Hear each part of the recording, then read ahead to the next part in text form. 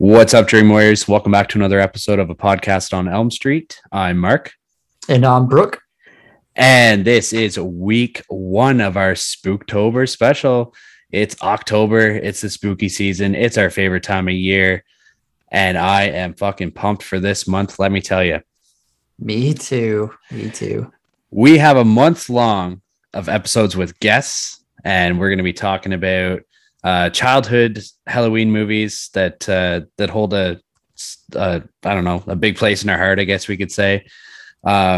This week, kicking it off, we are joined by our friend Jensen from the Fright Crew. What up? What's spooky, you creeps? It's me. It's your boy. And Jensen, we let you pick this movie. Yep. What movie are we talking about? Oh, dude, we were talking about, what if I was like, I don't know, man.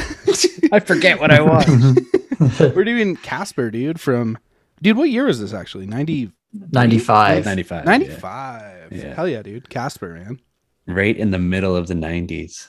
Yeah. What year were you guys born? I was 92. I was 89. And I was 90.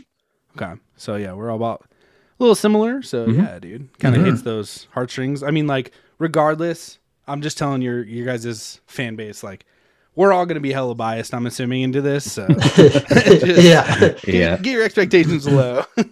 We picked this movie for a reason. Yeah. All right. Before we hop into this, what have you guys been up to? What have you been watching? Anything of note that you want to put out there into the airwaves? Brooke, dude, I mean, it's your pot. Let's hear what you got. Sure. So I actually started vacation today. So I'm starting to watch the movies. Let's relax because there's not much to do right now. I won't say much about it because Mark talked about it already, but I watched Martyrs Lane on Shudder, and I can agree with Mark. I highly recommend it. I thought it was really good. I watched Night of the Living Dead for the first time. I thought it was fantastic. I hated the ending, but I thought it was good. I watched Hubie Halloween for the first time as well. Terrible movie, but like awesome. Grown-ups, it's so fucking funny. Oh my God. Just the cameos in it. Like, I love Ben Stiller's cameo. Like, it's pretty much everyone from like Adam Sandler's movies, basically. Yeah. I watched Halloween 3 Season of the Witch for the first time as well. I liked it. As like a Michael Myers movie, it's definitely not great within the franchise, but I think a standalone movie, I think it's good. That's like the pretty solid consensus with people in the horror community, I think. Yeah. Yeah, it's a good time. It doesn't hold any place in the franchise at all, but No. And then finally I watched Jake Gyllenhaal's new movie on Netflix called The Guilty today. Oh, that's out? Yeah, it's out. Oh, okay. It's good. It's different because it's like it's all voices, like he's a 911 operator, but it keeps you engaged. It's a thrilling movie, so I definitely recommend it. Oh yeah. What's your like star rating on Letterboxd? I think I gave it a 3.5. Okay. Yeah. Not bad. Yeah. Oh, yeah. And that's pretty much it. Cool. Oh yeah, man. Jensen, Want me to get into it? Sure. All right, dude. Yeah, I mean, I'll kind of stick to horror. Just looking at my Letterboxd, we got like, so I threw it back. I went to Don't Look Under the Bed off of Disney Plus. Have you guys ever seen that? I don't think so. Like I super recommend getting like fucking super stoned and watching it. Okay. Nothing made sense, dude. Just it was insane. So high recommend. I watched Raw. I did a rewatch of Raw because nice. Of course, with Teton came out last Friday, I was like, I gotta get amped for it because I definitely want to check that out.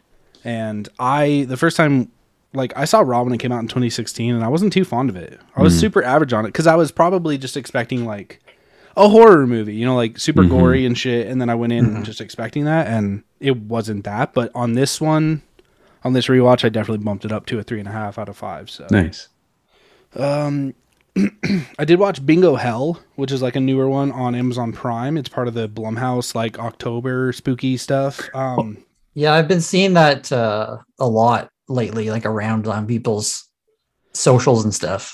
So, I don't advise even attempting a watch, like, because the consensus seems pretty low for everyone, like on my letterbox and shit, and I'm a 2.5, and that was kind of giving it a bit much. So it probably just biased because Gigi Guerrero, the director, kind of rips. She's pretty dope, but yeah, Bingo Hell was not.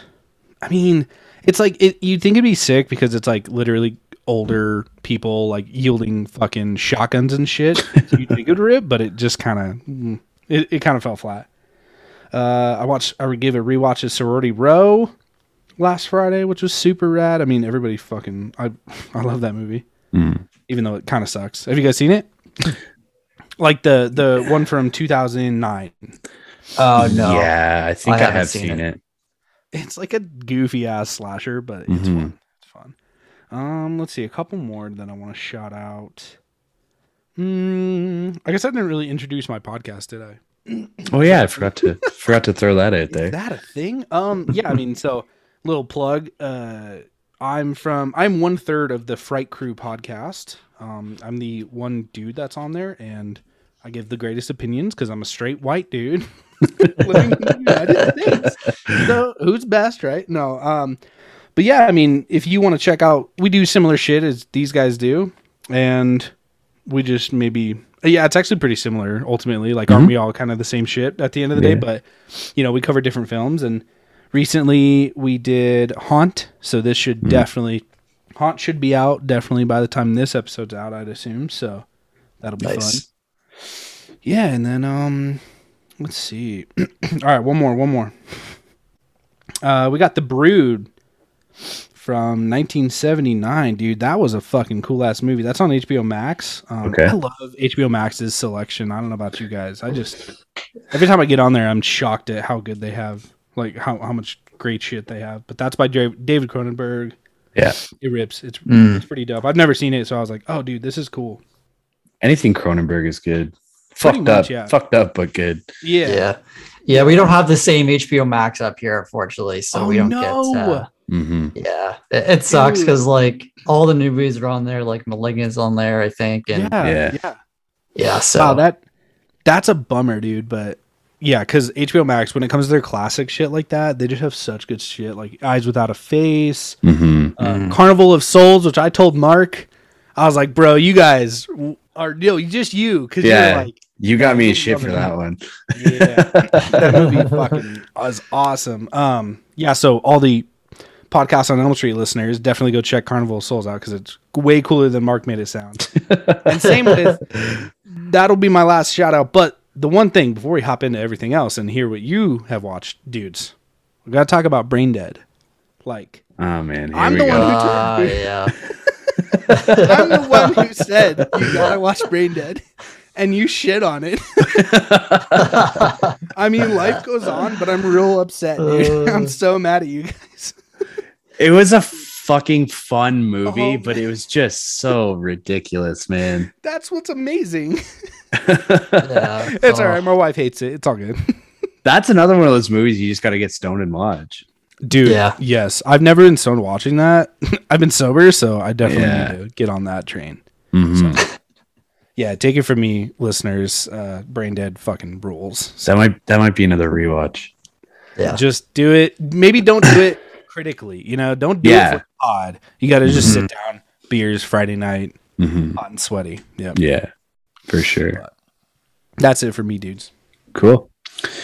I took on the task of watching all the Saw movies in succession, and I finished. I watched Jigsaw and Spiral this week. Yeah, what'd you think of Spiral? Dude, I loved Spiral. Yeah. I liked it too. Yeah. It was way better than I expected it to be. And I definitely think that they'll be making other ones. I haven't seen Spiral yet. I was saying oh no to Jigsaw. Sorry. Oh, okay. Yeah, Jigsaw is hot trash. It's better than some of the Saw movies, man. Really? You think so? Yeah. Oh no. Yeah, I do. Man, Saw 3D is dog shit. Okay. It's been a while, so. Yeah. I watched a new one on Netflix called The Old Ways. I hated it. I gave it 1.5 stars. Oh wow. The imagery was pretty good and whatnot, but like the stories just didn't make sense. It jumped all over the place. Like I lost track of timelines and shit and characters and whatnot. Yeah. I don't know. Wit from our podcast gave that a 3.5 out of 5. Really? Yeah. Okay, maybe I gotta give it a rewatch then. I haven't watched it, so I haven't watched it either. Yeah. Pay closer attention to it. I don't know. And I watched Elvira, Mistress of the Dark. Nice. It was on Amazon Prime, and I was like, I haven't watched this since I was like a kid. I'm gonna check it out, and it holds up. It's good. It's funny, but yeah, that's pretty much it. I haven't watched much else. Sarah and I started watching Survivor on TV because we're suckers for reality TV. What is this, like the 40th season? 44th. Oh no! Oh, actually, I was just joking. Shit. No, yeah, 44. Holy shit! Fucking insane, dude. Oh, I said to Sarah, I was like, "How the fuck is this season 44?" Like, I remember when this came out, and I'm not 44 years old. Like, they're pumping out like 3 seasons in a year. It's nuts. That's wild. That's insane. Mhm. Holy shit. Yeah, just crazy. But yeah, other than that, not much. Have you guys watched The Circle on Netflix? I don't know if you Yeah, we finished the latest season on the weekend. What do you guys think? I've only watched season 1, but I love season 1. Yeah, I like it a lot. Yeah. Shuby's the man. Oh yeah, Shuby. I remember him. Oh, yeah. I heard season 3 is wicked though.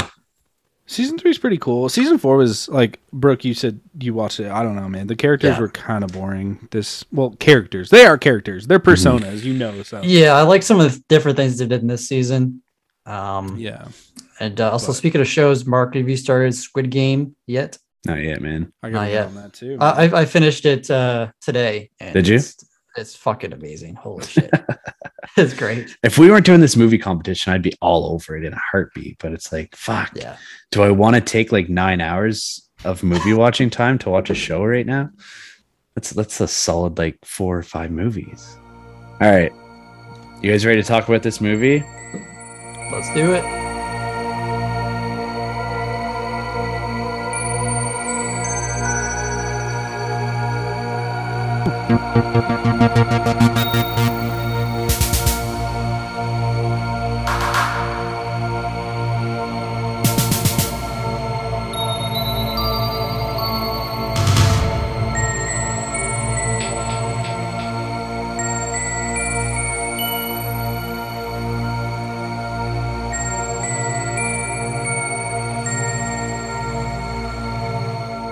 Before we hop into it, Brooke and I have a tradition. We talk about what we're drinking. Hey, there you go. Sweet, sweet. So what are you guys drinking tonight? I'm drinking a Muskoka Tread Lightly Light Lager. Very nice. I've got the Shipyard Brewing Pumpkinhead Ale. It's pretty solid. Yeah. Nice. I got to pick up some more pumpkin beers. Yeah. I drank all my beer this weekend. We had a party to go to, and then it was football Sunday yesterday. So I was like, fuck, what am I going to drink? And got the rest of my Maker's Mark. So I'm just going to fucking slosh that back tonight.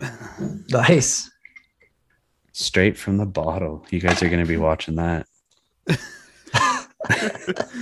That rules. Okay.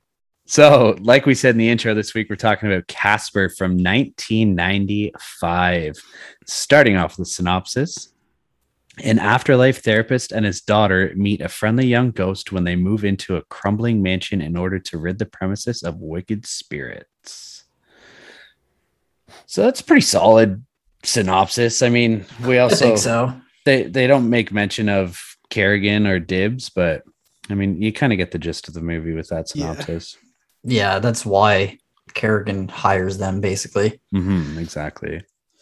This movie was directed by Brad Silberling, who I've never heard of, but I know like all of his movies and shows that he's done.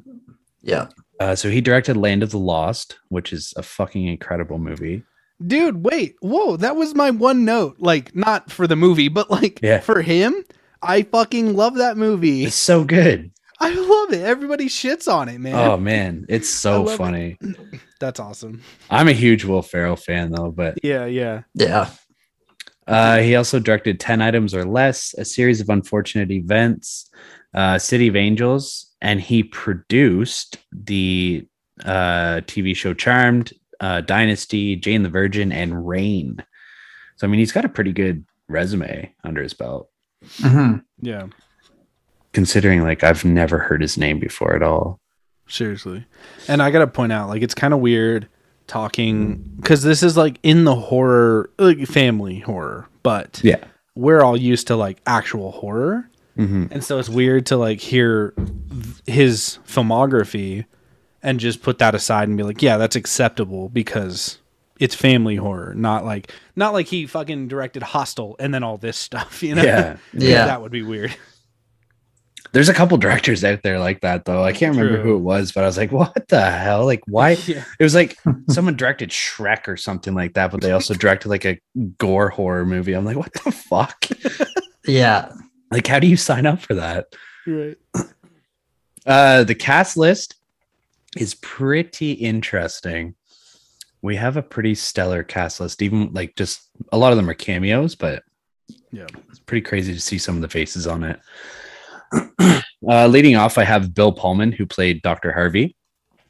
He's in both Independence Day movies, Spaceballs, Lost Highway, The Sinner, Battle of the Sexes, The Equalizer 1 and 2, Lake Placid. I mean, the list goes on and on and on. I think he had like 99 acting credits. Yeah. Like, I think Bill Pullman was like a bona fide movie star in like the 80s, 90s. And then I don't know, he just kind of went away, sort of. Yeah, I mean, I didn't look into it as to why, but usually there's a reason, either, you know, whether it's the like actor's mental health or they're problematic or something, unfortunately. But yeah, I never looked into it. Yeah. Yeah, I don't know. It's like, it's almost as if like after Independence Day, you didn't really see his face very much. Right. Well, on our pod, we just covered The Grudge versus Ju-on, and he's in The Grudge. Yeah, so true. That's 2004. So Okay. that's what I know is his most recent, I guess. Next up, we have Christina Ricci, who played Kat, Dr. Harvey's daughter. She's from The Lizzie Borden Chronicles, The Addams Family, and Addams Family Values, which actually, no, never mind. I'm not going to say anything.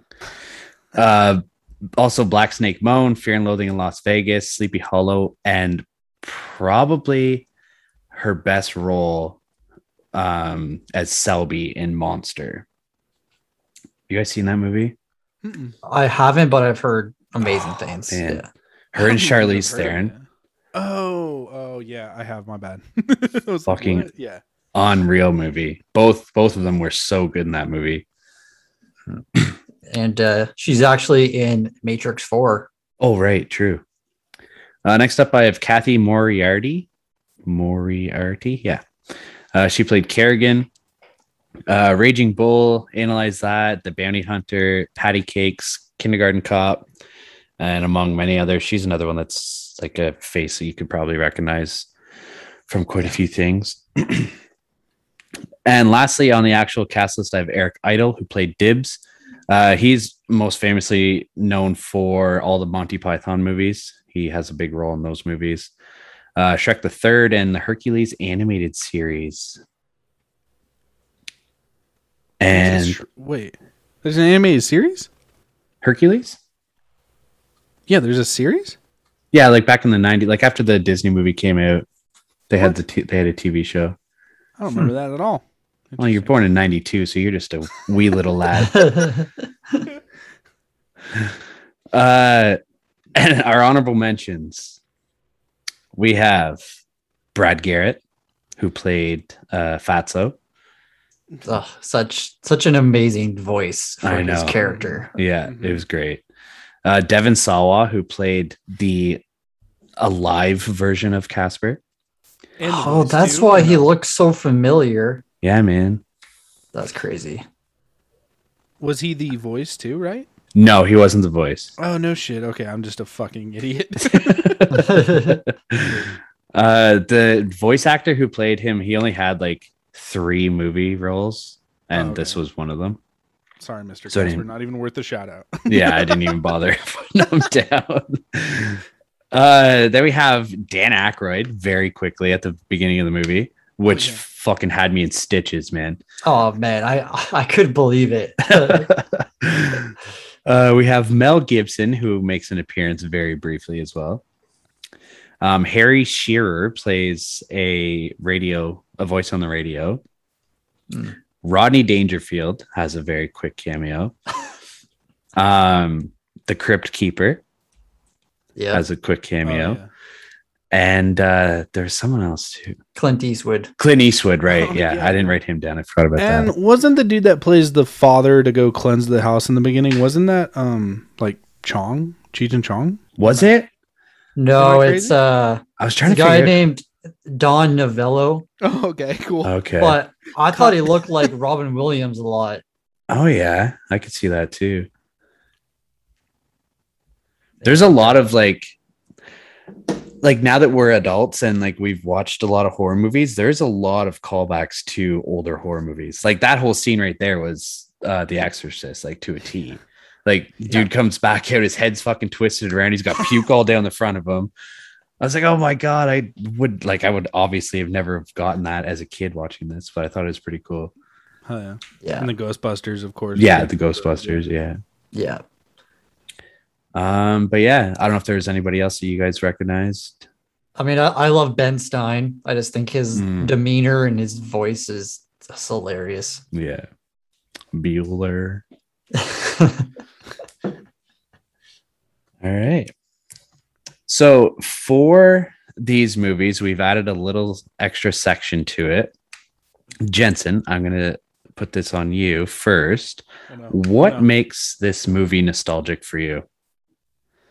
Oh man, I mean, honestly, it's like the scenes. There's so many odd choices, like the breakfast scene where he's making breakfast for Kat, and like one thing that it's in my notes, but I'll just point out now is like it's crazy to me that as a kid, you know how a lot of shows and kids movies they'll throw in like meta jokes for adults to kind of laugh at too, that the kids, it goes right over their heads. Yeah. I feel like there's not much of that in Casper. At least there wasn't for me, because as a kid, like I understood all the comedy. Like I understood like the dad, whatever the fuck his name is. I'm so bad with names. James. Yeah.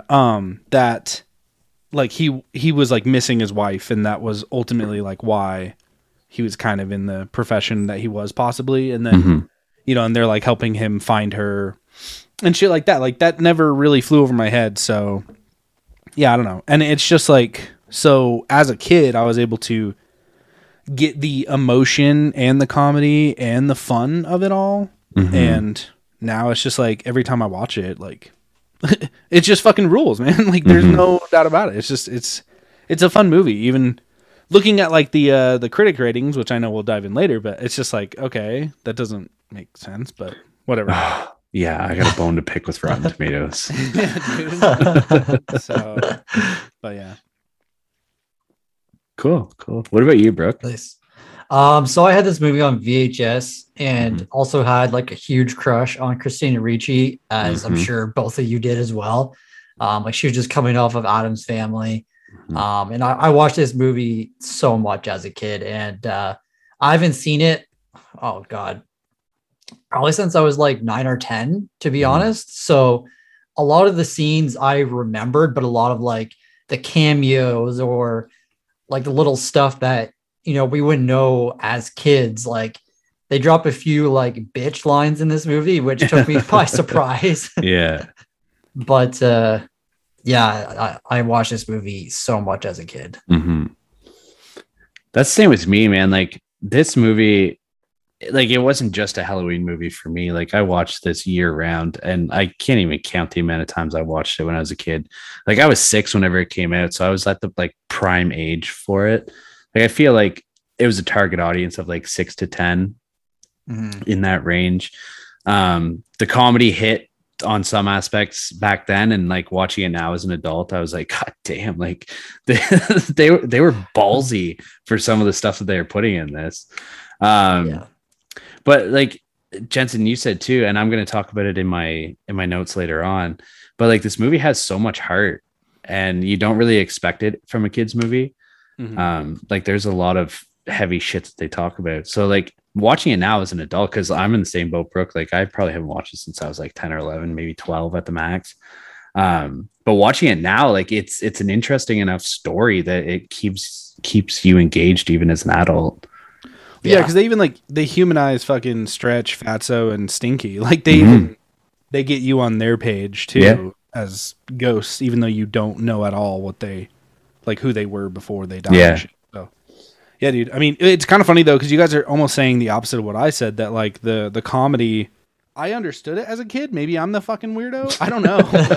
Yeah, nothing went over my head when I was a kid, but like with a lot of other stuff, it did. Just not with this. So, but hey, we had different upbringings, I guess. Yeah. Yeah. All right. Let's dive into this movie discussion. Let's do it. How did you guys find the animation this time around? Like, do you think it still holds up? I think so. Like for 1995 CGI, like I think it's because it's more like cartoony CGI. Like they didn't try to make it look realistic. But I think it held up fairly well. Yeah, that's not to allude to it or go too far ahead, but that's part of my quality rating is like Mark said, it fucking holds up. Not only that, but also the point of the fact that this Casper was the first CGI, like full CGI character on screen, like first film. And I know like there's other fantastic films that do crazy things like Who Framed Mr. Rod. Oh my God. You know what I'm saying? Who Framed Roger Rabbit, things like that are incredible feats of technology and everything. And like, but to put the money into like a kid's film and be like, hey, we want full ass like CG characters and not only that, but interacting with objects on screen like that fucking blew my mind. Like down the road, the end with the Lazarus when he flips the bottle, like he puts it in there, like he's handling it, and just like the spatula when he's cooking breakfast, just everything is insane to me how well done. I mean, like you can definitely see the creases and like some of the corners that they cut, but I genuinely feel, Brooke, that they didn't cut any corners, dude. They full scented on this. So. And it's almost like multi-dimensional CGI too, because like we see him as like an entity in some parts, and then in other times he goes completely invisible, and you can just like kind of see the outline of him. So it's really cool how they did those effects. Yeah. And it felt like it didn't feel like Cat or any of the real life characters were talking to just nobody. Yeah, I guess they were given tennis balls to talk to, so they fucking killed it. Yeah. Even like whenever Stretch and Fatso and them are like holding like weapons and stuff, like it just didn't seem out of place. No, right, not at all. But I mean, like, good on Christina Ricci, because she was young, like I don't know, maybe 13 in this movie, and like for her to be able to act that well looking at a tennis ball, I mean, I feel like that'd be pretty hard for a kid to do without like breaking character or cracking up or anything like that. Right. I wonder if they like if they put the audio into it, like if they pre-recorded it and so she could have a conversation with somebody, or maybe like there was someone bouncing back lines to her like off screen or something. But yeah, I feel like that'd be nearly impossible, but also that's why I'm doing a podcast and not a film maker in general. So yeah, because I'm pretty sure that in like Guardians of the Galaxy, like for Groot or Rocket, like they all record their audio in the studio, obviously. So it's like out on the set, they're not like talking to anyone, I guess, right? I think I've seen some behind the scenes with some of that stuff, and there's usually a stand-in that is of similar stature or size or something. So Groot is usually, I don't know. I could be off my rocker, dude. I could be totally bullshitting, but I swear to God, I've seen the green screen photos. I don't know. They have Vin Diesel out there with a bunch of like nodes all over him. yeah. So we get introduced to Kerrigan and Dibbs. You don't really know what Dibbs' relationship is with her, really, because all he says is like, oh, I'm a close personal friend. Because at first, like, he's not really like her lawyer because he's at like the meeting for the will and stuff, but you don't really know like why he's around her because she's such a bitch to him. Bro. Oh, he was dog in love with her, bro. Oh yeah. He wanted definitely. that. He wanted Like- that ass. Later on, she kisses him and he just like melts. He fucking loses his mind. But she reminded me a lot of what's her name from Bride of Chucky, Jennifer like- Tilly? Yeah, Jennifer Tilly. Yeah. Like just her voice, like it's just Mm. like raspy kind of voice. Yeah. Mhm. She's got like Better a said would smoker's be- voice. Right. Better said would be Jennifer Tilly would have fucking ruled this role. She would have fucking screwed Yeah. it. If she Yeah. was in it, that would have been sick. Mm-hmm. Mhm. Tits out and everything, man. Yeah, Bring you a need whole some new for element. the father to enjoy, right? While he's watching it with his kid. Well, he got fatso later on. Oh, that scene cracks me up. I do have one note before, like, the Universal logo. I fap over when they bring like the logos of the production into the film, and this one, like the moon from or like the Earth turns into the moon. I love shit like that, dude. It amps me up so high, and yeah, I think this one started that fetish of mine, dude. Fetish, nice. Who needs porn when you got perfect Yeah. transitions? Yeah. So we learned that Kerrigan inherited her father's house, which is Whipstaff Manor, where they ultimately end up. So was Kerrigan related to like Casper's family, or did they just get the house, down the line or something? That's interesting. I mean, when That did is, Casper yeah. die? I think it was like the 1800s. I think was in like the newspaper at the end. Yeah, because you see, like, they're very old newspaper Yeah. clippings. And, like, when Kat redoes his room, like, all those toys are super old toys. True. Well, maybe we can assume that, like, once they died or like whatever, they sold, maybe that dad or whatever sold the house to like Kerrigan's family. Or it might have been, like, an estate sale sort of thing, like, Yeah. auction the house off or something. And to allude to it down the road is like, this is part of my disappointment in the film is like, what, like, why do we need this plot line? It's just, I got a lot of questions and red flags, but like, obviously this is for a podcast. Like, we're going to get critical, but also biased. So it doesn't matter. But Yeah. it's just- I never understood why we needed this. I think they just needed like a more real life villain other than like the ghosts True. being the villains, maybe. Right. We needed a Cruella DeVille sort of character. Right. Yeah. Yeah. Well, and hear me out. I don't know if I'm like, for real. I always say on my podcast, like, I'm a fucking idiot. So call me out, both you or your listeners. Come over to the Fright Crew on Insta and shoot me a message, man. But I feel the plot line is a little similar to the Addams Family, right? Like, a little bit. Am I crazy? Because like, there's like two people who are kind of inherently evil running this home. And they play the same fucking weird character thing in the Addams Family where it's like, what is this dude's relationship to the crazy lady, the mom? Right. And then they insert someone into the house to infiltrate it and figure it all out. Yeah. I can see it. I can see it a little bit. Yeah. It's a little bit. A bit of a stretch, but I can see it. Yeah. The whenever Kerrigan first gets to the house and they hire the father to go in, and Mark already talked about you're like, oh, have you done this before? He's like, well, I've read about it before. I've watched people do it, Yeah. but it's good. It's good. It's a piece of cake. It's a piece of crumb cake. Yeah. It just comes out with his fucking head backwards and Oh man. puke all over him. Yeah, this dude's line delivery is unreal. Yeah, so good. Yeah. And then like Mark said, the Ghostbuster comes out, and I just totally forgot about that. I feel like as a kid, like I don't think I watched Ghostbusters as a kid. Not before this one anyway. So like that joke definitely went over my head. Like I was like, who's this? I have no idea who this is. And then like later on, as you get older, you kind of start watching Ghostbusters and all the other movies. And watching Casper after that is like, I don't know, it's a joke that hits for sure. Yeah, it's kind of funny that later on, Dr. Harvey like gets him with the vacuum, but then Stance or whatever can't do it with his technology. I know that was a question I was going to bring up too. And they get all the construction workers, so because she just decides, oh, I'm going to just tear this fucking house down. It's like, what good is that? Man, I don't understand how people get pissed off whenever like they get left a house in a will. Like she was mad. She was like, oh, I want the money.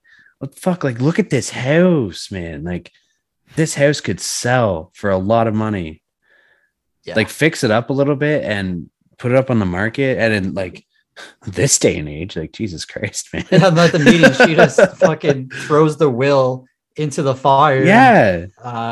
Dibs is like, what are you doing? That's the deed will. to the house. Yeah. And then he sees a little secret national treasure message on the paper. And then she's like, Dibs, get that out of there. What are you doing, you idiot? I thought he did a good job for like the comedic effect. Oh, yeah. Like whenever they first get there and they meet Casper and he has to light her up with his cast and catches his hands on fire. He like runs around, chicken with his head off. Oh. Yeah, they did it. There was a good casting choice getting him in there. I was going to ask, how does electricity in the house work like before they get there? Because Casper is somehow watching TV. But then like the scene after this, you can see that he can go through like the telephone lines like into the TV to make it turn on.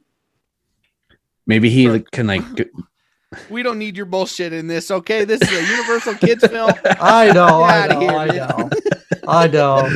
We don't need your logic. Maybe he like can go into the TV and flick it on, and then it doesn't shut off whenever he gets out of the TV. Residual like power energy. Yeah, I'm feeling that, dude. I mean, because he does. One of my notes is Casper taking over the TV gag is super wild. Like when he takes over Kerrigan's motel television, bro, wheels it around. My dude, what? Are there computer chips in those wheels? My God, like what? It's fucking wild. So he's just running around. Oh man, I love it. Yeah. He does leave the house quite a bit because I don't know if he does this, but during the breakfast scene, whatever, he's asking James, like, do you want like the New York Times, Global Gazette? And he's like, the Hong Kong Express or something. Yeah. He's like, yeah, okay. And he leaves, comes back with it. It's like, did he go all the way to like the store or like what? He rode those power lines all the way to the quickie. Mm-hmm. Yeah, dude. I do have a note, kind of a question too. I've always thought like the house, so like the set design, whatever, is like really weird. It reminds me of like Floop's castle from fucking Spy Kids or some shit. Like it doesn't like, it's not like a creepy house, which I guess is kind of refreshing and that's part of the charm of the film. But compared to like, I bet if they remade this, like which will happen probably 2032. Look forward to Casper. You know, I don't know. Christina Ricci returns as Casper herself, whatever. I don't fucking know. Yeah, that they turn it into this like weird, creepy, cobweb filled house, which there are cobwebs, but yeah, like with the stained glass and all that shit, it's just kind of, it never like spooked me out and like all the kids' toys and shit. It just has a really weird vibe, which also the house was used, or the set was used for the Backstreet Boys like music video back in the Oh yeah. Which rules. No way. I told my wife that and she was like, I know. I was like, oh fucking hell. Get with the times, Jensen. Yeah.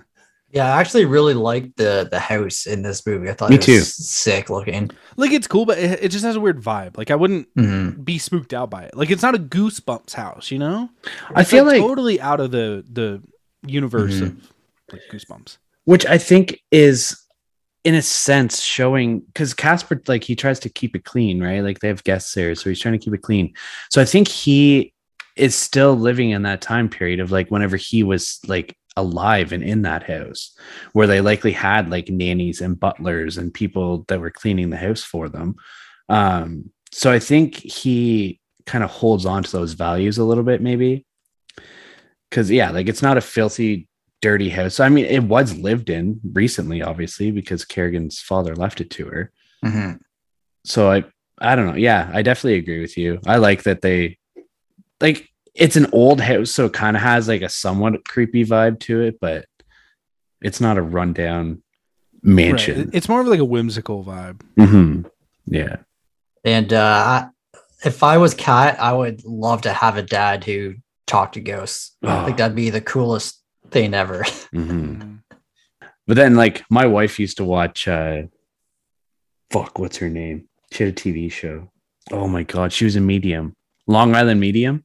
Yeah. Oh, that girl. Yeah. Like Sarah used to watch that shit all the time. I was like, I'd be so fucking annoyed because like she's going into fucking grocery stores and walking up to strangers and just be like, do you know that so and so is attached to you right now? It's like, bitch, get the hell out of here. Like, I'm trying to get my cheddar cheese and shit. Like, leave me alone. Get ice cream right now. I bet Jerry's. But yeah, I mean, I think it'd be pretty cool if they kept it within like the four walls of your house. Who do you guys feel for the most, Dr. Harvey or Kat? Ooh, that's a tough question, man. I mean, definitely at my age, James. Mm-hmm. You know, imagining like losing my wife when we have a teenage daughter or even young daughter, whatever. And I think that's even in like drama films or kids films, because when you're a kid, you can relate to like Kat, obviously, but it's kind of passed over as like the look or like the feelings that losing like your spouse would be. It's just different than losing a parent. Like I've never lost a parent. So I can't speak on that, but I know that, and it sounds so weird to say, but I'd rather lose a parent than like my spouse. Does that make sense? Mm-hmm. I know that's crazy, but I don't know. Maybe I'm alone on that, but yeah. Tell your parents not to listen to this episode. What the fuck? That's a very interesting question. But like, what about Casper, man? Like that scene where him and Kat are in the attic and he's explaining like the circumstances of his death. It's like, god damn, dude, like this is heavy. Yeah. Like his dad bought him the sled that he'd been like begging for, and like he died from pneumonia because he was playing on the sled for so long, and like just it got cold, it got dark, and he didn't want to come in. And then his dad ended up going crazy at the loss of his child, probably blaming himself because he bought the sled for him. It's like, wow. Like I was watching that scene, I was like, Jesus, man, like how is this in a kid's movie? Yeah, that whole scene was just like even before that, whenever he tells her that he can't remember anything of like his previous life and his mom and his dad, and then she finds that room and like pretty much brings it back to life, like all of his toys, and that's a sick ass room too. And then he just starts remembering everything, and yeah, it's sad. Yeah. So like it's hard to say who you feel for more, like between all three of them, but yeah, I think I'm with Jensen. Like if we're talking about the Harveys, I would probably say Dr. Harvey. I feel more bad about. Yeah, because even near the ending, like he gets so bad that he actually does die, and like he's like super happy about it, and like doesn't even take into effect his daughter's feelings. Like, like fuck. That's another fucking heavy topic. Like, wow, like this guy, like this is suicide, man. And like, and he's glorifying it, really. Yeah. Like he's showing how happy he is in the afterlife because he doesn't have this problem anymore of the memory of his dead wife. Yeah, right. Like he even says like, I feel so free now. Yeah. Well, I was gonna say how like, you know, if you lose your wife, for instance, and you have a kid, you're left with a kid, you kind of have a burden on your hands, and which is terrible to say, but it's true. Oh, like, yeah, it's just the hard truth, and like ultimately, it's just such an amount of stress for him. I can imagine to have to take care of a teenage girl, which obviously it alludes to in the film. Like he doesn't know what the fuck he's doing. Shirts under the bathing suits and all that. I can't. Yeah, it's just.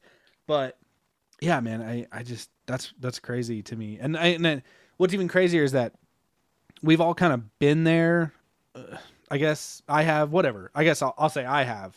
I've been there where like death would be better than your current life, and even if it means leaving your loved ones behind. So it's such an adult topic, and yet, but like, what is your guys' outlook on kids films talking about these kinds of things where it stems that idea in your brain? Not like, I don't think, because I never took it as like suicide is good because it does come back to life.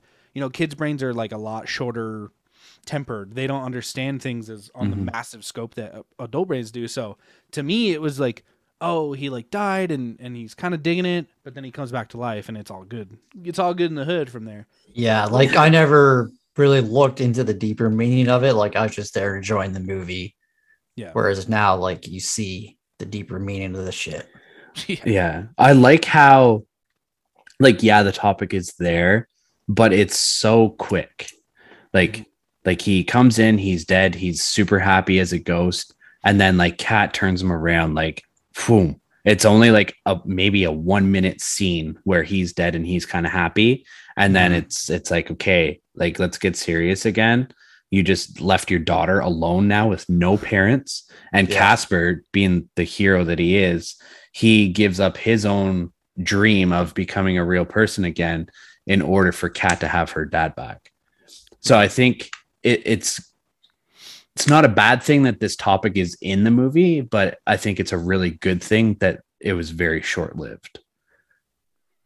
Yeah, but I mean, like in that commentary, we're not only getting like the value of Casper's like outlook on life, and, like what he'll do to like keep others happy, and like he knows why he should bring her dad back, James back from the dead.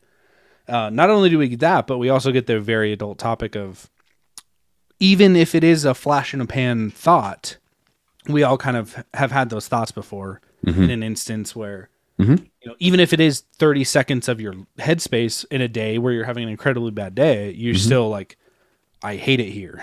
So they touch on that and they solidify Casper as like a great fucking character. So they killed it. Yeah. Yeah.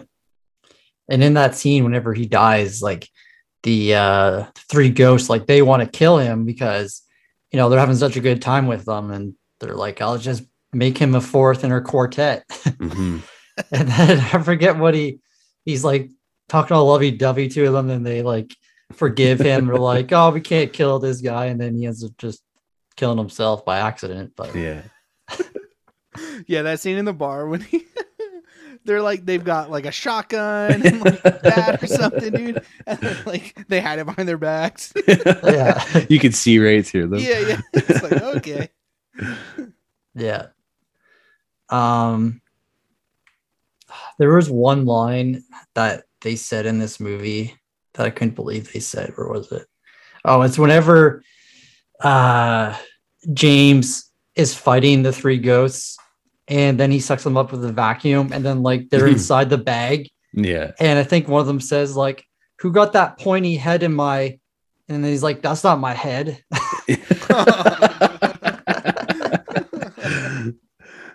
This movie's very much like Shrek with the sexual innuendos. Yeah. Like Jensen, you mentioned at the start, like there's humor in these for adults for sure. Yeah. Yeah. I guess just it's different lifestyles. I understood it as a kid. I don't know why, but I did. I don't know what that says about me, but so were the three ghosts, are they related to Casper? I think they're his uncles, right? That's what I always thought, but I wasn't exactly sure. He calls them his uncles, but like I don't know if it's like, oh, like in like they're like my homies, like they're always like around. They won't leave. This is my fucking house. They came in here, now they just won't go. Like I don't know if they're like his actual uncles, because they seem nothing like his father would have been. So I don't know. Or if they're just like kind of his caretakers. Dad did have a nice ass fucking house, dude. Yeah. So he could have been a fucking asshole. That's Maybe true. He killed Casper. Yeah. I don't know, man. I like how they all have their own beds too. Yeah. Yeah. Like Fatso, Stretch, and Stinky. I love whenever Kat first finds those beds. She's like, "Oh, their parents were awful people," or something like that. And she's like, "I wonder where Sleepy and Dopey sleep." Yeah.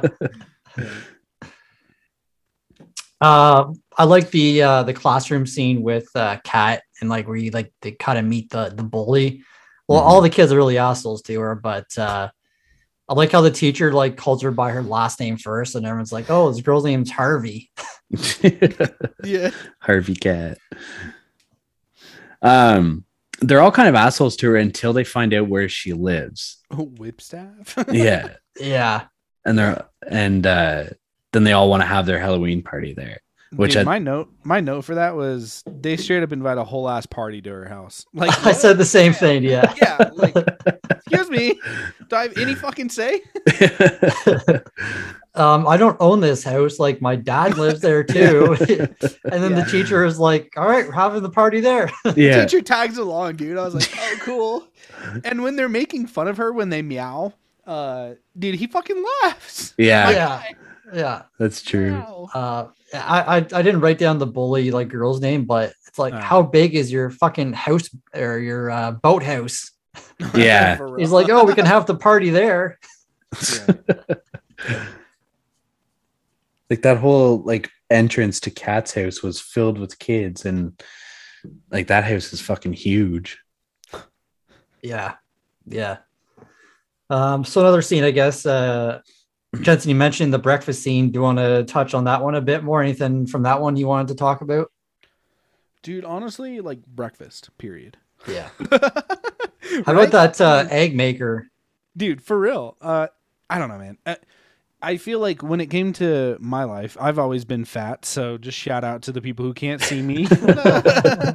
I've always loved food. And honestly, dude, like scenes where they almost like personified food and made it a little different. Like I referenced Spy Kids earlier. Have you guys seen Spy Kids? Oh yeah. Long time ago, yeah. Yeah, when they microwave and like little pellets and it turned into like a McDonald's meal. Bro, that was like I dreamed of that. You know what I mean? So this shit, I was like, bro, if I could wake up every morning and a ghost was haunting my house, but he made me breakfast, I'll let him hang, dude. But come on, man. Yeah, I mean, it's just ribs. And it looks good. Like we were talking about earlier. It still holds up. I mean, am I crazy? Like, Brooke, did you see any like flaws? Like maybe a couple times, but not really, to be honest. Like glaring flaws. Like we can go back to like a 2019 film with some CGI and be like, bro, what the fuck is that? You know? Yeah. But yeah, even the part whenever the three uncles they come up and you know they open the blind and the sun goes in their face and they're all like melting into it. Like that looked great. Yeah. Yeah. This scene is probably my favorite scene of the movie. This whole breakfast scene. I always found it so funny and like creative, like we've just said, but like, I don't know. It's the first major introduction to the uncles. And you just see like how much of just pigs they are, not only in their eating, but just the way that they're acting, right? Like they're assholes, but it's hilarious at the same time. And like that whole scene where they're just like fucking shoveling the food into their mouth and it's just dropping to the floor. It's like, like Casper's trying to clean it up and he's like, ew. A Stretch is like, what the hell do you think you're doing? This floor used to be dirty enough to eat off of. And technically, Mark, we're talking about two different scenes. That is a little later on. At least I'm pretty sure, because the breakfast scene I'm talking about is where it's literally just him and Kat in the kitchen. But I think that's right. That's like one day later. But yeah, you're right. Yeah, because dude, when he straight up, I don't know if you guys know this, but like scrambling an egg in the pan. So if you do it before and add milk and your seasonings and stuff, that's a regular scrambled egg. But if you do it in the pan, that's called French style. Okay. And I'm like, dude, this dude's no like French style shit. He's going down like Casper, a chef, dog. But yeah, two different scenes technically. Okay, yeah. But I do love both. Like, you know, and also the end of that scene. Are we maybe to like assume that the three of them like throw their shit at James, right? It looks like that's what it looked like. Yeah. It's shit, bro. It's melted Hershey's Kit Kat and fucking Crunch bar. You know what I mean? Like, and they chucked it at his face. That's very true. I do like that scene with just Casper and Kat though, because like this is like they've already had some interaction with each other, but this is like the deep one where they like you can kind of feel them becoming friends. Like they're having Yeah. like a pretty solid conversation. She's like asking him questions and he's asking her questions. And like they talk about how he's cold and stuff like that. Mhm. So it is a good, like, kind of heartwarming scene with just the two of them. Yep. So yeah, after the whole scene, whenever Casper like remembers everything about his family and stuff like that, he remembers an invention his dad made, the resurrection machine, which is called the Lazarus. And this secret room is sick as hell. Like the way that they get down there, like Mm-hmm. I would go on that ride. Oh, for sure. Dude, yeah, this is part of that nostalgia factor. Like, this is what we live for. This breakfast scene, the pooping on James scene, the fucking little ride through this library to the Lazarus with the smoke billowing and the fucking test tubes and shit. I mean, come on, it's so cool. The only thing I don't get is like, why is it all like him getting ready for the day? Like, because you're sitting on this chair and you're on this track, and like the thing brushes your teeth, and then it fucking shoots shaving cream at you, and then it has the straight razors fucking going up and down. I think it was like his workspace, you know, like he So- was kind of a mad scientist because once his son died, Mm-hmm. because we're to assume that Casper was able to like visit his father in the Yeah. afterlife, right? So his dad went kind of wild and turned into the mad scientist like they always do, Mm-hmm. and started working up a shop in the basement, dude. I mean, yeah, dude. And just like, why not get ready for the day? So it's just Isn't that, saving. like, yeah, it's just saving time so he can get straight to. But I mean, like, you'd think the time that he dedicated building, Yeah. like, dude, like, bro, you lost a lot of ground. Let me tell you, dude. It reminds me of an invention that the dad from Gremlins would make. Yes, definitely. Yeah. Like Honey, I Shrunk the Kids. Mm-hmm. Yeah. Yeah. So yeah, they're down there. I think it's the night before the party, and they're trying to like resurrect Casper. But I think they don't have the little like potion thing because I think Kerrigan ends up stealing it. But he turns into like this fried egg, which was pretty funny. Yeah. And like this Am whole I alive? scene, yeah, like this whole scene with Kerrigan trying to kill Dibs was so funny. She's like, Came "Hey, out of come nowhere. back here. It won't hurt that much." It's just for a minute. And then she just fucking falls off the cliff. It's like, Oh man, I love that. damn. Comes back as this giant fucking monster. Mm-hmm. Yeah. Yeah. And then she's like, the bitch is, or no, he says the bitch is back or something. Yeah. Yeah. The one question I have is like, why do Casper and the three uncles look the way that they do? But like whenever Dr. Harvey dies and whenever Kerrigan dies, they look like themselves just in like ghost form. Do you think they kind of lose that form the longer they've been dead, or? No, Mark, we're to assume that Fatso is a fat blob of a person. Dinky is a bucktooth fucking weirdo. And Stretch is literally tallest, lankiest, skinniest motherfucker you've ever seen.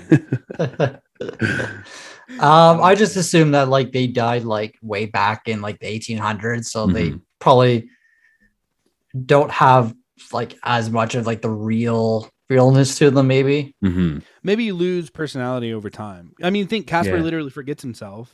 Yeah, that's Like, fair. completely. She has to totally revamp him. So Mhm. maybe you Yeah. just like, and then you go full nude, you know, buck wild. That's a good point, actually. Like with him forgetting himself, like so you just like lose your image of yourself Yeah. the longer That would you've make been sense. dead. Yeah, Yeah. that does make sense. But I mean, even James forgets Kat. True. Yeah, Whenever that's she true. does For a like second. yeah, But for a only- second, yeah. yeah. Whenever she does the thing, and he pulls her finger and it's like, So that just brings up another question: is like he forgets Cat, but how come Kerrigan doesn't forget Dibs? yeah, I don't know. Mark, I told Brooke in the beginning, get the fuck out of here with your logic, man. Okay, we're not asking for it. We don't need it. I don't know, man. I got nothing. One of those questions. Yeah, Maybe because she was so heated, man. She was just. I'm making a bullshit excuse right now, but yeah, maybe she was just so fucking heated that she ended up dying. I don't know. Mhm. I do like the scene whenever Kerrigan finally like goes into the afterlife.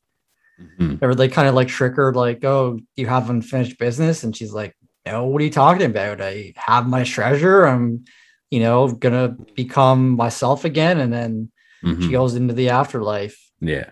The declaration, dude. Yeah, she declares that shit. Mhm. Mhm. Sends you right down. She's going to hell, dude. Sorry. Yeah. Do you guys think that the very ending was needed with Kat's mom coming back? Yes. I agree. I think it gave James closure. Definitely Yeah. gave him some closure. And it gave Casper like his kind of 10 minutes of what he really wanted. Mm-hmm. True. Because she's an angel, right? So she was able to grant him that small amount of time. Yeah. Oh yes, fucking Kerrigan flies in. Dude. She's got a fucking trident. Sorry, dude. Yeah. No, I mean I totally agree, man. I think without it, our little child hearts would have been absolutely broken at the end of the day. Mhm. Because you still, even as a kid, your weak mind can still imagine like James's pain. Mhm. And so just knowing that like he doesn't get that not come up, and that's the flip of that. Like, Mhm. he doesn't get his resolution to it would just be heart-wrenching. Yeah. Especially when it's like, cool, Casper, like we get to see him as Devin Sawa. Dope.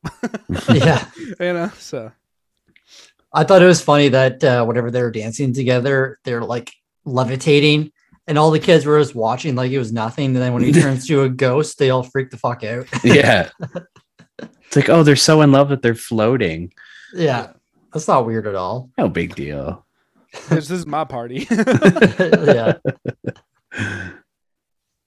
Yeah. Did James end up sending the three uncles to the afterlife? Do you think? Well, I mean, little spoiler, there's a couple of sequels, so I don't think so. Oh, that's yeah, true, there eh? is. Yeah. But totally I mean, forgot, yeah. in the zeitgeist of this film, no. I think it was like his ultimate goal was not to be a fucking ghost therapist. It was to find closure with his wife. I'm pretty sure, Mhm. Oh, for sure. if you ask me. Yeah. Mhm. So, nah, they're just stinking and farting up storm, throwing shit on the next person. Actually, I meant to bring this up before. Do you think James has actually ever seen a ghost before this dude, house? That's a note that I haven't clicked off yet. Yeah, so I said, because like he freaks the fuck out, dude.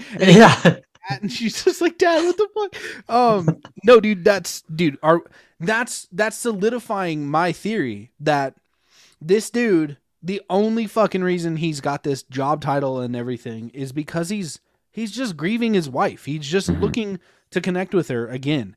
So when he sees these motherfuckers sitting in the closet and shit, Casper, dude, Yeah. chilling like a fucking bookshelf, like, yeah, no, he's naturally gonna freak the fuck out like Kat kind of did.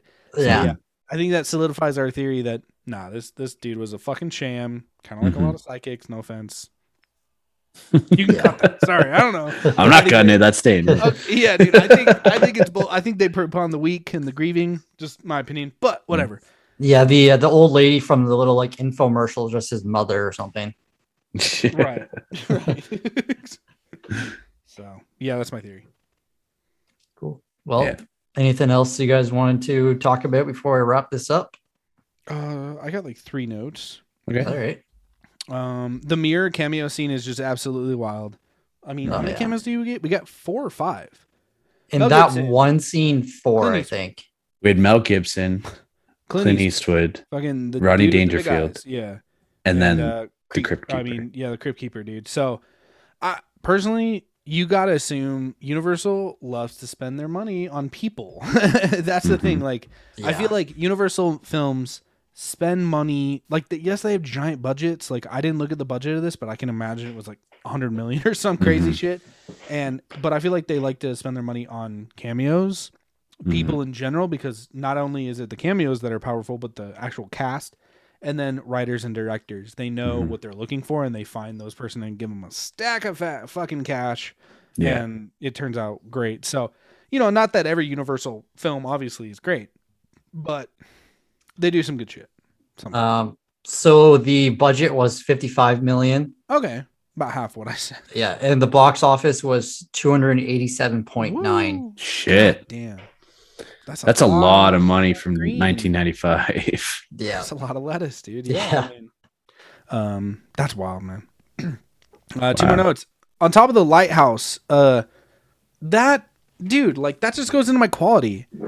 Like the writing. Like, I can't even spit words out, bro, because not only is like the scene perfect because he's admitting things and she's realizing it, but also we've got a fucking green screen behind her that I couldn't find like a tear or anything in it. It looked fucking solid. The lighting on her was great, and we have a full CGI character. What? Yeah. This is 95, my dude. It's like that's incredible. And that's the scene after I think Vic asks her out, and then Casper is kind of like feeling down, and he just takes her to like goes in like the superhero kind of form and takes her to the lighthouse, and he's like, "Yeah, I come here every day by myself." Yeah, it's like, damn. Yeah, man, because he's got the time. Oh shit! And my last note is the bullies get taken care of swiftly and hilariously, dude. They're just like they were an afterthought. They were like, all right, check them out, dude. Basically, because they just get scared and they run out, and she chokes. Yeah, that was hilarious. Not the only thing she's choking on that night. Yeah, fucking 12 years old, dude. We don't know that. She looked 15. Did you guys notice the cigar smoking nun at the party? Yes, I did notice that. I'd like to know what that costume was meant to be. Yeah, because these are like junior high kids, so they're like, you know, that was a legit 12. Fucking Cuban cigar too. Yeah. There was nothing fake about that cigar. All right. Well, is that it? Yeah, I'm good. I think so. That's it. All right. Well, that's the way the goop splatters. The poop, man. the poop. Yeah. The poop. That's a good one. All right. It's time to rate this movie. Jensen, as our guest, we're going to have you go first. Sweet. So story and quality, right? Correct. Yeah. Out of 10 for both. All right, dudes. I mean, so for story, I give it a 7 out of 10, man. A decent depiction of a mutually beneficial relationship between a ghost who doesn't know who he is anymore and a teenage girl who's going through the grieving process. Maybe a few too many subplots and characters. There's also some pretty bombastic reasons for things, like the reason they even go to Whipstaff in the first place is because the dad is a ghost therapist and is called in by inheritors attempting to sell the place or whatever they're going to do with it and cleanse it of its spirits. But overall, the set and main character and plots are too much fun to give it any lower than a 7 out of 10. Very good. And then quality, right? Just go right into it, boys. Yep. Quality is definitely a 9 out of 10. Nice. Kind of. So for the time, of course, today would still be like a 7 out of 10. Yeah. Right. You know, I mean, because there's still that weird like 90s sheen on like the set and everything. It looks like everything has like KY jelly on the lenses and stuff, kind of. But yeah. So I put for the time in 95, this being the first CGI character on screen, especially when Casper's interacting with full objects. It just looks good still somehow. I've seen modern films where the CGI has no heart put into it that end up far worse than this. The score is the score is fantastic, which we didn't mention. I mean, it like in the scene where he's talking about his kind of like death story with the pneumonia and everything, there's like a really good ballad in the back that sticks with you. Like I can hear it in my head right now. I'm not gonna fucking sing it, people. Okay, listeners. But so yeah, the score is great. Acting is great too for the most part. And ultimately it has that like 90s charm, with the set feeling a bit plasticky and things being a little too polished and colorful, but to me it's charming, so it deserves 9 out of 10 for its time. I mean, yeah, we'll just leave it at 9 out of 10 because, like I said, today if it were made, 7 out of 10 probably. But yeah, dude, so solid. Very good. Nice. Great. Who wants to go first between us? Nervous, man. I'm shaking. Flip a coin. I'll go, I guess. All right. All right. Are So you I about gave to ruin my childhood. No, I know your fucking scores, buddy. hey, it's my childhood too. Okay. So I gave the story 8 out of 10. I said at the core, this is a depressing ass movie. James trying to hang on to the little last bit of his late wife explores Kat's difficult life with always moving and her crazy dad. Casper's backstory is very tragic as well. The script is great, hilarious lines, and I loved the cameos. For quality, I gave a 7 out of 10. I said this movie still holds up quite well, actually. Acting is very good for what it is. I thought Kathy Moriarty does a great job playing the villain, and Ricci does a great job with a follow-up to Addams Family. Very true. And I mean, we talked about the effects and all that already. So yeah, so 8 out of 10 and 7 out of 10. Cool. My story, I gave it an 8 out of 10 as well. I said it is a children's movie, but it honestly has some pretty heavy topics with the death of Kat's mother and Dr. Harvey still very much mourning her. Casper's death due to the pneumonia, which he developed after playing outside too long on a sled that his father had given him. And then his father's subsequent death after Casper's. And like Casper's sort of like grieving process throughout it all too, once he starts figuring it all out. Watching it as a child, you don't really realize all the deep meanings throughout the movie, but watching it now, like it weighed pretty fucking heavy on me. Like after I finished it, I was like, shit, dude, like this is a lot heavier than it has any right to be. But there's also a really, really good mix of comedy throughout the movie that kind of balances everything out.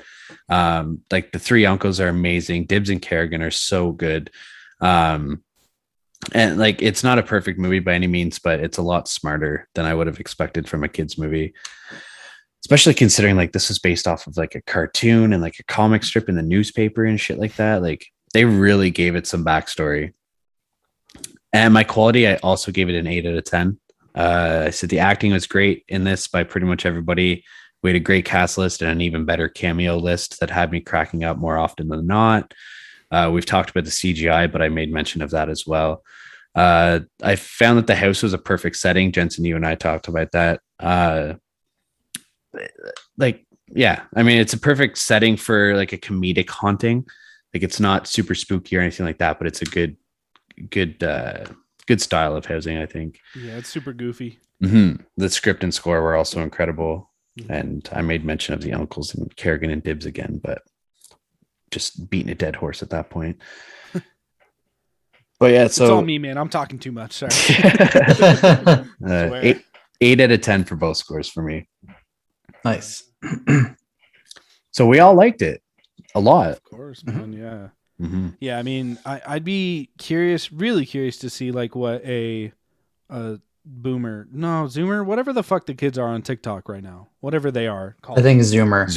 Yeah, Zoomer. Yeah. I'd love to see what a Zoomer thinks of Casper. Like genuinely, like if y'all listeners, if you got a Zoomer nephew or something, hit him up, say, hey, this random dude wants you to watch Casper from 1995. How does it hold up? Because I'm super curious. Dude, I was at a college football game. My wife's cousin plays university football. So we were at a game this weekend and I was looking around and there was like all these college students and I was like, okay, these kids are like 18 to 21. I'm like, these motherfuckers were all born after the year 2000. Ew. Like, what is going on right now? Fucking weirdos. I was just sitting there. I'm like, oh my God. Like I'm an 80s kid hanging out with like fucking 2000s kids. Weird, man. It You is were very smoking weird. weed in the fucking Sandlot, dude. You were hanging out. Yeah. All right. You guys know our scores. Let's head on over to Rotten Tomatoes and see if those fucking assholes scored it. I'm going to guess it's high. Oh, man. This critics consensus. Like, Oh, dude. Am I going to cry? I opened up Rotten Tomatoes and I was like, what the fuck? Oh, All right. no. The critics consensus. A meandering, mindless family movie that frequently resorts to special effects and transparent sappiness. Wow. Okay. So what's their name? Like, are we going to dox the fuck out of this person? What the fuck? Like, how is this a mindless movie? Oh, that's This We movie just is- had like an hour discussion and it wasn't even like about the kitty stuff. It was about the backstory. And yeah. they did not watch the same movie, dude. No. Maybe they went watched in Casper real- Meets Wendy or some shit. Like one of the sequels. Which also to rips, but does yeah, it? I've it's never like- watched it. I don't know. Oh, I think from what I remember, it's so bad it's good kind of vibe. Oh, okay. Mhm. Okay. I don't. Jensen, do you already know the score for this? Rotten Tomatoes, no, but I did see like IMDb Metascore. So we'll just Brooke. Let's hear your classic. You know, what do you got? You're Ugh. good at guessing, my dude. Brooke, let's fucking hype you up, man. I mean, You're good. based on that consensus, like, Jesus, 37%. Okay, they're a little higher than that. Okay. They gave it a solid 50. Oh wow. Okay. On 40 reviews and like an actual 5 out of 10 average rating. Which is I mean, that consensus, they ripped the fuck out of this movie. right. Mhm. Like, yeah, I don't know. The score was a lot higher than I expected after reading that consensus, but I mean, still, it deserves higher than a 50, first of all, and that critics consensus, like whoever wrote that can fuck right off. Yeah, dude, I think Metascore on IMDb is 42, 47. So closer on there, actually. They're a tough score though. Yeah, I know Josh from Horror Movie Crew, he fucking hates the Rotten Tomatoes. I don't even use it, man. We shout it out in our episodes, and I'm like, why? Like, why are we doing this? 'Cause it's fucking Yeah, that's why I started doing the letterbox because Yeah. like, yeah, Letterbox ribs, yeah. So actually to 49, so it's basically the same thing, but still. Critics suck balls. mhm. The audience scored it a 49% on 250,000 reviews and a 3.3 out of 5 average score. I'm going to my letterbox right now. Just give me a sec, Brooke. 'Cause Yeah, I was know gonna say, you're, Brooke, you got to do the new Letterbox thing, dude. I know you're headed there right now. Oh, I'm already here, bro. Catch up. Fuck. I'm changing my score after that discussion. Oh yeah, I see you get. Okay, yeah, dude. Mark and I are the same, Brooke. You're a little higher, which deserves it. Like I get it. I just changed it though. 4. All right, fuck it. Let's do it. Well, tell the listeners, Mark. All right. Jensen, you changing yours too? Yeah. That was a good discussion, man. Like It was. I feel like It was, yeah. all right. I can't So do my boy Casper that bad. no. I originally had it at 3.5. Jensen, you also had it at 3.5. Brooke had it at a 4. We are now all three of us giving it a 4 out of 5 star. Yep. And the only other person on my list that's watched it is that girl. She goes by Weird Cinema on here, and her goal is to watch 10,000 movies before she hits 40. Oh yeah. And she gave it a 3 stars. I mean, she's wrong. No, no, I'm kidding. She's gonna come for me. Yeah, I mean, if Brooke, you got any people else? No, just one person screaming cinema, but they didn't rate it. They just watched it. So, Oh, dude, like high key. I know Screaming Cinema, bro. Oh, do why you? do people do that? Like, why I do? don't know. Are you that indifferent? Come on, man, dedicate yourself. No, I got a few people too. I'm not gonna really shout names out, but yeah, I got like a couple 4s, 3.5, a couple more 4s, and then like a 3.5. So nobody's lower than a 3.5 on my. That's friends. good. That makes me happy. I do like letterboxes that shows you like how many people rated it that score. Right. So like a 4, 6.4K. So you know, there's that many smart people. Yeah, we're in the minority, bro. We are.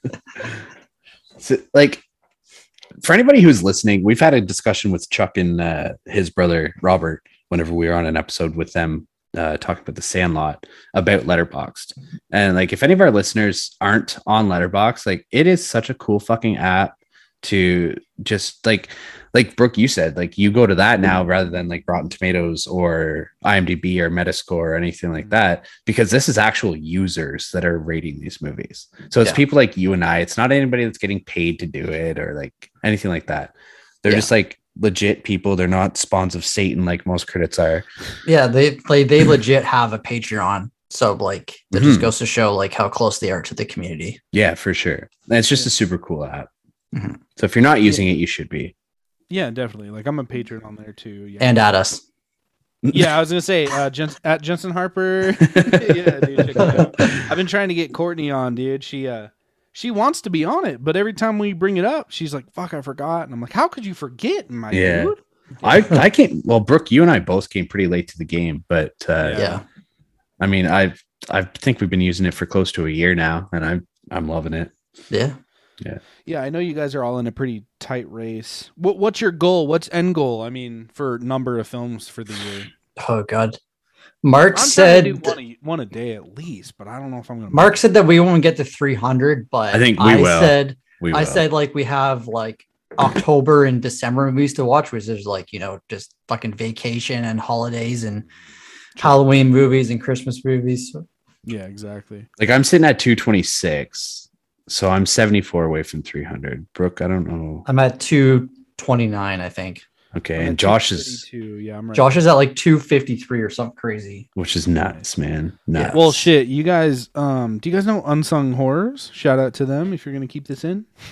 Do you guys know them at all? No, they don't. think so. But I will definitely check them out. Yeah, they're another pod that cover horror films that are under 1,000 views on Letterboxd specifically. So check them out. They do really cool shit. And Erica, one of the co-hosts, last year watched over 1,000 films. I mean, that's what she like does. I don't think she has a job, like a 9-to-5 kind of vibe like us. But my dude, over 1,000 films. Her goal was 1,000, and she surpassed it. Like that's 3 movies a day, man. That's what I'm saying. Like what? Like, bro, I could watch 3 short films a day. Yeah. Get that number up. Like Josh started watching like fucking stand-up comedy shows on Netflix and shit just to pad up his list a little bit. But I mean, like shout out to the short form horror that's on Letterboxd. Like go back and watch all the Ari Aster shorts and stuff, dude, just to bump it up. Watch them 4 times a day. He's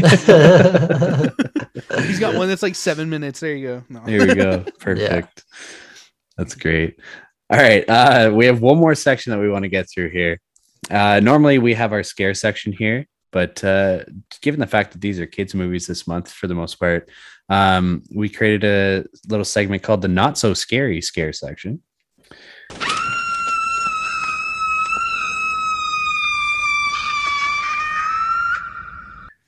So our first question, are there any scenes that really scared you or creeped you out as a kid in this movie? Jensen.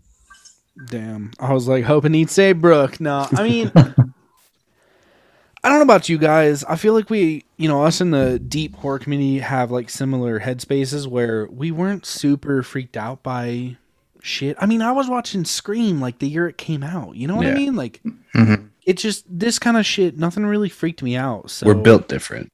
Yeah, we're built different, man. Yeah, I just nothing really got me, and I don't think there's too many like jump scares that would get someone at our age, like I'm not saying now, but even when we watched it when we were a little older, like I just maybe like a 4-year-old. And I don't know. I mean, Mark, did you watch this with your kids? No, that's actually one thing that I bring up. My 4-year-old, he wouldn't sit through a movie like this, so I didn't even bother trying, but he'd be fine. He'd be fine with it. What does that mean? He can't wait. What do you mean? If it's not like Pokemon or like shit like that. Okay. It's not enough. Pardon? He's not old enough? He's 4. But I mean, like, Pokemon's his shit. Okay. He just, like, he wouldn't sit through it. Like, he'd just get bored with it. Interesting. But, yeah, he'd be fine to watch it. Like, he wouldn't be scared or anything like that. No, I questioned it because I thought you were dead ass saying, like, it's too slow for him or something. No, dude, what? Marvel is changing the game, dude, because they are making these kids go wild. No, I thought that's what you meant by it, dude. I was like, okay, cool. So yeah, not for me, dude. Sorry, Brooke. I mean, I don't know about you, man. Nothing really. Nothing I could really remember, but probably Kerrigan. Like whenever she becomes her ghost self, because like it was very similar to like Jafar and Aladdin whenever he goes into his final form, which scared the hell out of me as a kid. Yeah. So I guess if I had to pick one, if I remembered, probably Kerrigan in her ghost form, maybe. I said the Crypt Keeper, like he's creepy. It's a very quick scene, but like as a 6-year-old watching that, like seeing that dude on the screen, it's gonna like, creep you out a little bit. It's kind of treated as a jump scare a little bit too, the slapping of the cheeks and stuff. Which actually, did the Crypt Keeper do that, or is that in a does it allude to Home Alone, or did the Crypt Keeper like do that? Because it's in the mirror, and he's shaving. That's true. I think he slaps his face to Yeah, reference Home Alone, maybe. That's very true. 2 things. Call me out, people. I don't care. Hit me up, Jensen, Harper. Hit me up. Message me on Letterboxd. I don't even think that's possible, but be like, yo, you're a fucking dingus, my dude. Oh, man, like this movie can almost tell the future because that fucking Macaulay Culkin kind of looks like the Crypt Keeper now. Dude, I gotta go. That's great. He went there, man. He went there. All right. Okay, Jensen, you didn't have any scenes really, so I can't really ask you this next question. But what about you, Brooke? Do any of these scenes still disturb you now, or are there other scenes that would now? I said like Kerrigan's voice is just so different, which I kind of talked about at the beginning. But I will say we talked about it, but the fact that James dies and he's still like so happy is disturbing in itself. Like it's not scary. It's just like, wow, did not expect that. Yeah, that's a very good point. Yeah, I'll second that. I'll piggyback off that and say I totally agree. It is pretty disturbing, obviously. Mm-hmm. And it is shocking. Like it wasn't scary, but it was shocking when he straight up dies. You're like, oh, okay, my dude like died. Like just that scene, like whenever Kat is helping Casper, and then her dad just come down, he's a ghost, and she's like flustered, and it's like, oh shit, my dad is dead, and I have no parents now, and it's like, holy fuck. Yeah, it's tough for sure. Yeah, I'm with you guys on that. Yeah, it's not scary, but it's definitely a scene that you wouldn't expect to see in a kid's movie. All right, last question. Would you let your child or a child watch it now at the same age that you first watched it? Well, if I'm going first, like I definitely am assuming I saw it around 6 or 7, maybe, because I was 3 when it came out, but my family was pretty behind with like we couldn't afford like VHS and shit yet, so we had to wait a little while. But it was like one of those first ones that we got, so I was probably about 6, maybe 7.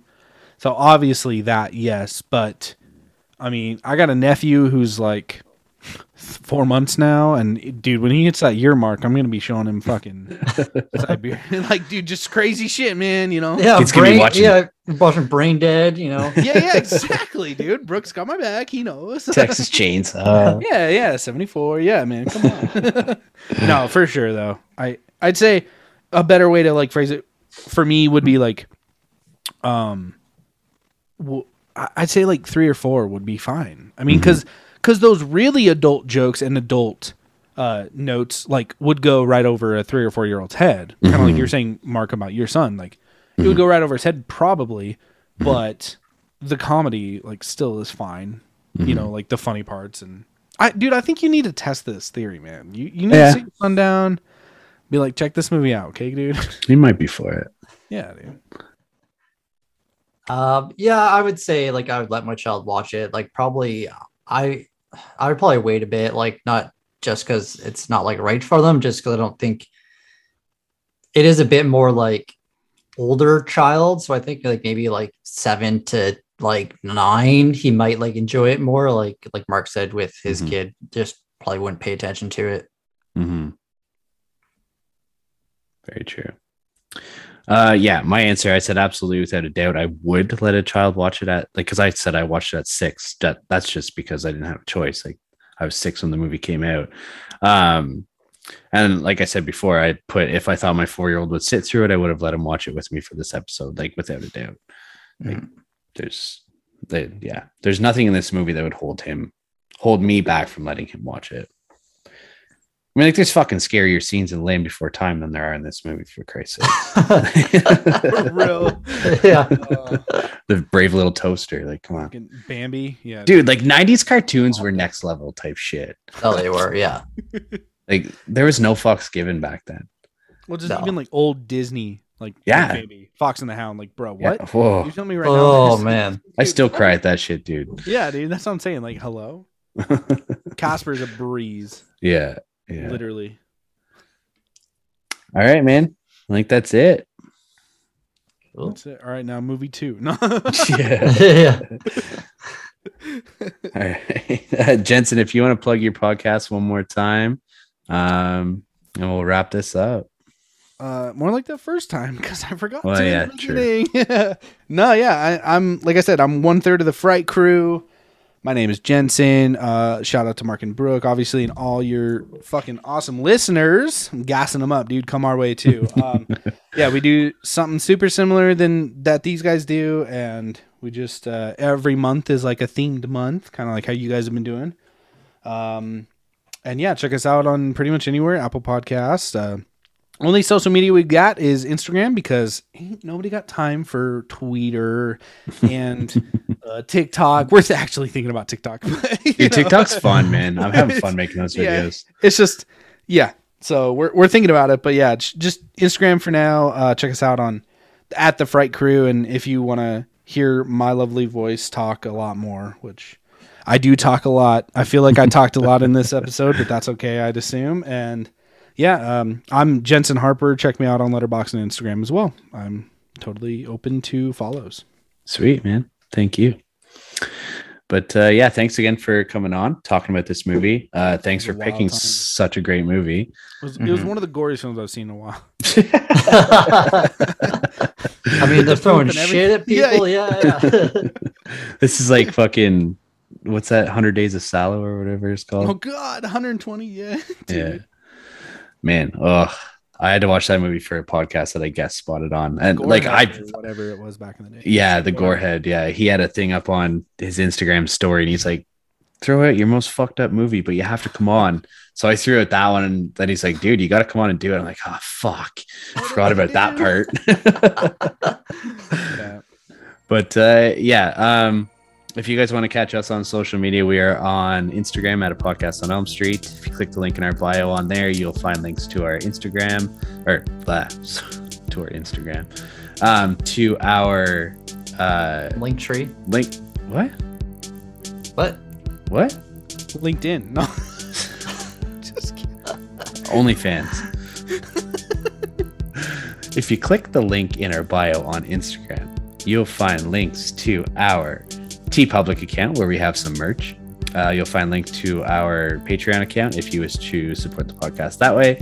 There's also links to our Discord channel, our Twitch account, and anywhere that you can listen to us. And we also have our Letterboxd accounts linked on there now as well. Yeah, if you guys want to do any collaborations or anything like that, feel free to shoot us a DM. We're happy to come on yours. We're happy to have guests on ours. And yeah, that's about it. And thank you guys again for inviting this little dude on. I mean, you're my beautiful baby Canadian boys. Shout out to you guys. You guys are killing the game always. You've been such a staple. I mean, shit, I learned about you guys real quick when we started. You guys have been going for a solid what? How long now? Going on 2 years now.